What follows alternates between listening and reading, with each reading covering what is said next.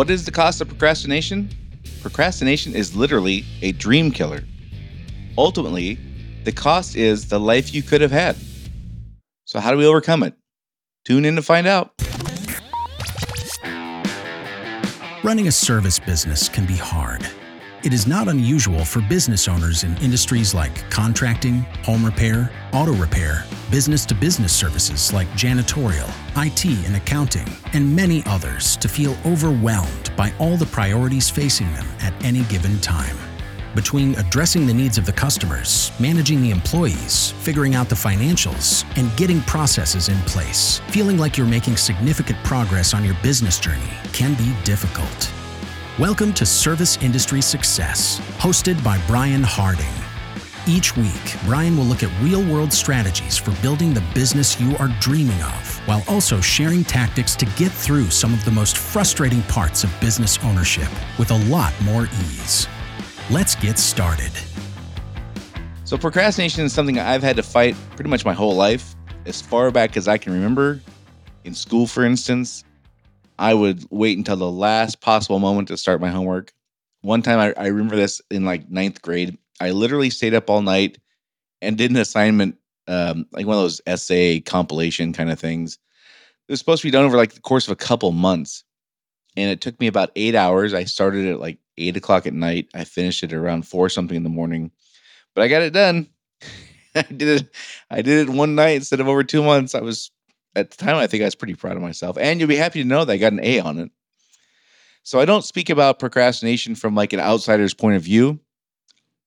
I get it. I suffer from this big time. Of course, like anybody, the more passionate or interesting I find something, the less I procrastinate about it. I don't procrastinate about spending time in the swimming pool as much as I do other things that are not as fun, that's for sure. And as I've matured and probably had developed a more, I guess, grown up outlook on making progress and getting things done in a timely fashion, the world is now throwing so much more distractions at me and with social media and phone screen time and the just the sheer volume of information being thrown at me now and all of us is on a different level than it was back when I was in ninth grade in 1990 or 91 or whenever that was. And I'm sure you can relate. There's just so much that we could do that we often end up not doing anything at all. And in a world where there's so much demand for our attention, it's becoming ever so more difficult to stay focused and act on the things that will get us where we want to go. Time was, and will always be our most valuable asset. The way we use it will determine what we create or fail to create. Man, is that tough to remember when the video of the cat riding the horse pops up on Facebook. I, I see those things, and next thing you know, you're heading down a rabbit trail, and one video leads to the next, or one comment leads to the next, and pretty soon we're just off, and next thing you know, 10 minutes have passed, and we're just like, what? So having an effective strategy to overcome procrastination is critical if you truly want to push past these short-term distractions. There simply is not enough time to do everything, but there is always enough time to do the most important things. Or maybe you're like me, and you just have a tendency to wait until I have to do something instead of I should do something. I'll wait until a should do becomes a have to, for sure. In any case, we need to be able to focus and concentrate on creating a desired result. And as I go through this, it's kind of a checklist for me. And I'm not implying that if you don't do these things or have all these areas covered, you're absolutely going to procrastinate. Some people just don't have to worry about this stuff. And then there's us mortals. And this is kind of a checklist that I have found helpful. It doesn't always get me going as fast as I would like. That's for sure. There's sometimes it's hard to engage, but these are things I can do to make progress. And I do often find that one of these things is missing, and that's kind of what at least adds fire to adds fuel to the procrastination fire. That's for sure. So the first thing I think is in overcoming procrastination is getting clear on exactly what we want. And one of the ways I see this manifested in business, of course, is, what are we trying to build? What do we want our company to look like in 10 years? And if we can't answer that question, How could we know if we should do this or that? In some cases, should we buy this building or lease that one? Well, what kind of company you want to build in 10 years? I don't know. Well, then how could you possibly know if buying the building is the right decision or leasing a different one is the right decision? If you don't, those kinds of things lead to procrastination because we don't know, and then we just kind of, well, whatever happens, happens, I guess. Or, on a smaller scale, what exactly do we want this process to look like? What do we want this process to accomplish? If we don't know the end result we're trying to accomplish, then we just kind of spin our wheels. We can just kind of, if we don't have that clarity, we can just kind of find ourselves just, spinning our wheels and not really getting much done. The clarity will allow us to have the power to look past the distractions we could throw us off course. It gives us a direction and a target, which will help us build a mental picture. And for a lot of folks, including me, having like this mental picture of like, what are we trying to accomplish makes it way more realistic that I'm going to work towards it. If I don't have that mental picture of what we're trying to accomplish, then I can't understand the purpose. If I don't have a purpose, then I don't have the time. That's kind of how my brain works anyway. So it gives us that direction and a target to aim for. One of the most destructive effects of procrastination is it makes us feel like we're out of control. And the events of life are just are controlling us, or they're just happening to us. Life is just washing over us, and we're just standing here, and we don't know what to do. So we just jump from one task to the next. We don't have a target. We don't have a purpose. And I think that those are two of the main things that can lead to procrastination. If we don't know what we're trying to accomplish and we don't know why it matters, then we're just way more likely to spin our wheels. So, of course, the next one would be once we know what we're trying to aim for, the next one is to develop our why. Why do we want this thing? Why do we want this result? The why is what gives us a sense of purpose, and the why is what motivates us in those times that we just have a hard time getting focused. And that's critical for over the course of whether it's whatever we're trying to do takes days, weeks, months, or years. Those little time sucks just add up, man. That just adds up like crazy. If you look over the course of a year, how many hours are spent just kind of drifting or putting off, or and again, we need time for rest. We need time to unplug. We need time to rejuvenate. We need time to. I need that time just to kind of think about nothing or allow my brain just to go where it goes, and I need that time. But I also have that time more than I need it. I take that time, or I should say, more than I need it.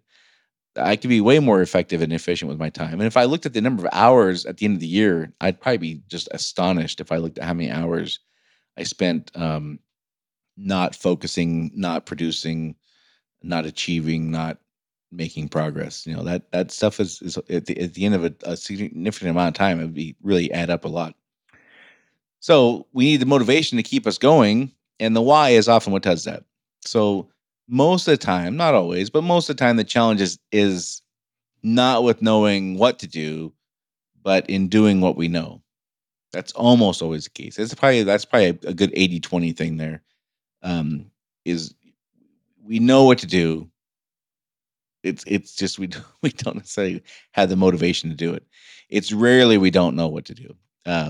Maybe it's less than 80-20. Maybe it's 50-50. I don't know. But both those things can apply. The only way we can create any kind of result, whether it's a big one or small one, is taking action. Like the idea that we can just contemplate and ponder things and they just happen, like that's a ludicrous thing. So we get stuck in this idea phase, though, this pondering phase, this deliberation phase, this figuring out phase. Well, all those things are great, but none of those things actually achieve any kind of result. The only results are only achieved when we take action, period. So sometimes the reason we procrastinate is because of fear, especially fear of failure. Talked about failure, last week. And having a compelling enough why can get us over that hump. There's that saying that change only happens when the fear of staying the same is greater than the fear of change. And that fear of failure is part of that fear of change. So if staying the same sucks worse than trying, then we're not going to try. I'm sorry. We will try. I got that backwards there. So point is, we want to have a compelling enough why to get us over the hump. So the next thing is, I would say, let's keep things in perspective. Often we procrastinate because at some level we link more pain, again, to taking action than to not taking action. But we can't trust our own measurements here. the perceived or anticipated pain of acting is rarely as bad as we expect. I mean, if you look back on some of the most difficult things you've had to do in your life, and you think about how bad you thought it was going to be versus how bad it really was, almost always we make it way worse. Almost always we make it in our minds. It's going to be this huge, painful, insurmountable thing. And listen, we go through some really rough things in life. There's things in life that are really not pleasant. But generally speaking, the things we're talking about, especially in business, the difficulty and the pain and the frustration and all those things that we anticipate are not quite as bad once we just get going. So if we make a task too big in our mind, it will overwhelm us and it'll just seem too difficult and too big. And we'll just end up putting it off and putting it off and putting it off. So I think keeping things in perspective and reminding ourselves we can't really trust our brain to assess how bad this is going to be. Next thing is, I would say one of the most critical things, at least for me and for people I work with, is laying out a path. Like if we can have a general idea, like there's a destination to get there, and kind of working backwards. Like there's a destination to get there. What do we have to have done before that? Well, then we have to have this done. Okay. Well, before that, then what do we have to do? We have to do this, and kind of having a multi-step process. Not only does it help us break things down into smaller bite-sized chunks, but we can also see and feel our progress, which is absolutely motivating. For me, at least it is, and lots of people I work with, like feeling progress is motivating. Like so when you decide you want to lose weight, one of the first things you do is jump on a scale. Why? You want to know where you're starting so that on day 4, when you want to have a cookie, you can think, hey, I've lost 4 pounds. I'm making progress. I don't want to screw it up. Same thing applies in almost everything we do. If we know where we're going, we know why it matters, we lay out the path, we're just more likely to keep making progress. Which leads to, of course, if we have the path laid out, it keeps to focusing or allowing ourselves to focus on reasonably attainable objectives. So one of the most powerful strategies for overcoming procrastination is learn how to break up our tasks into bite-sized pieces. Now, no matter how big or small, anything can be broken down into manageable tasks, manageable, actionable steps that are easy to do. I'm not a mountain climber, but I can't imagine standing in front of Mount Everest and just picturing like I'm going to climb this whole thing. Like you're going to say, day 1, we're going here, and day 2, we're going to make this progress, and day 3, we're going to get this far. If we just look at everything as this monumental task, like if you worry about getting every one of your procedures documented, we might blow that up into such a big deal we just never get started. But if we break it down into bite-sized objectives, we're way more likely to get it done. So let's keep focused on what we can do this month, this week, today, or sometimes like even this hour. Like what can I get done in this hour? If we're really needing to buckle down, we're really having a hard time getting distracted. Maybe like what can I get done in 5 minutes? Let's just focus on what we can. Bite-sized things are right in front of us. And the next thing is, one of the quickest ways to overcome procrastination is to learn and utilize the power of just getting things done immediately. Like stop thinking. What can I just do right now? Like even if it's a seemingly small or relative to the big overarching climbing Mount Everest, it may seem insignificant, but what can I do to make some kind of progress? So not thinking and just doing something, no matter how small, can immediately break the mental pattern of procrastination and feel like that's where, put us back where we feel like we're in control again. So taking the first step, even a small one, will create momentum. And we can and it almost leads you automatically to do the next step. Like you do the first one, like the next thing is, well, you just do the next one. That's just how it works. So in those moments where we can, and the thing in front of us is we've broken it down into a small, actionable, bite-sized step, just do it. Just get it going. Don't think, just jump, right? I'm going to tell you again about this new 90-day course I'm rolling out that I'm really excited about. This focuses on the key steps and strategies that will help you make the most amount of progress in just 3 months. Again, this takes all the ideas and strategies I've laid out over the last few years and worked with my clients and pared them down to the ones that make the biggest impact and make the most amount of progress for business owners in 90 days. We're focusing on people, processes, and profitability. I told you about Joanne, who saved $139,000 year over year on recruiting, hiring, retention, and training costs. 139 grand she saved in 1 year after employing the very same things I'm going to teach in 90 days.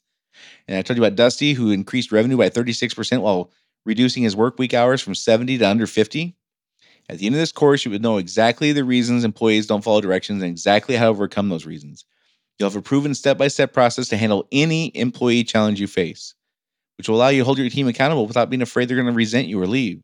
You'll know exactly how to improve process to maximize your team's performance. You'll have an exact plan for documenting procedures in your business, and you'll be able to read and interpret your P&L quickly, like 15 minutes quickly.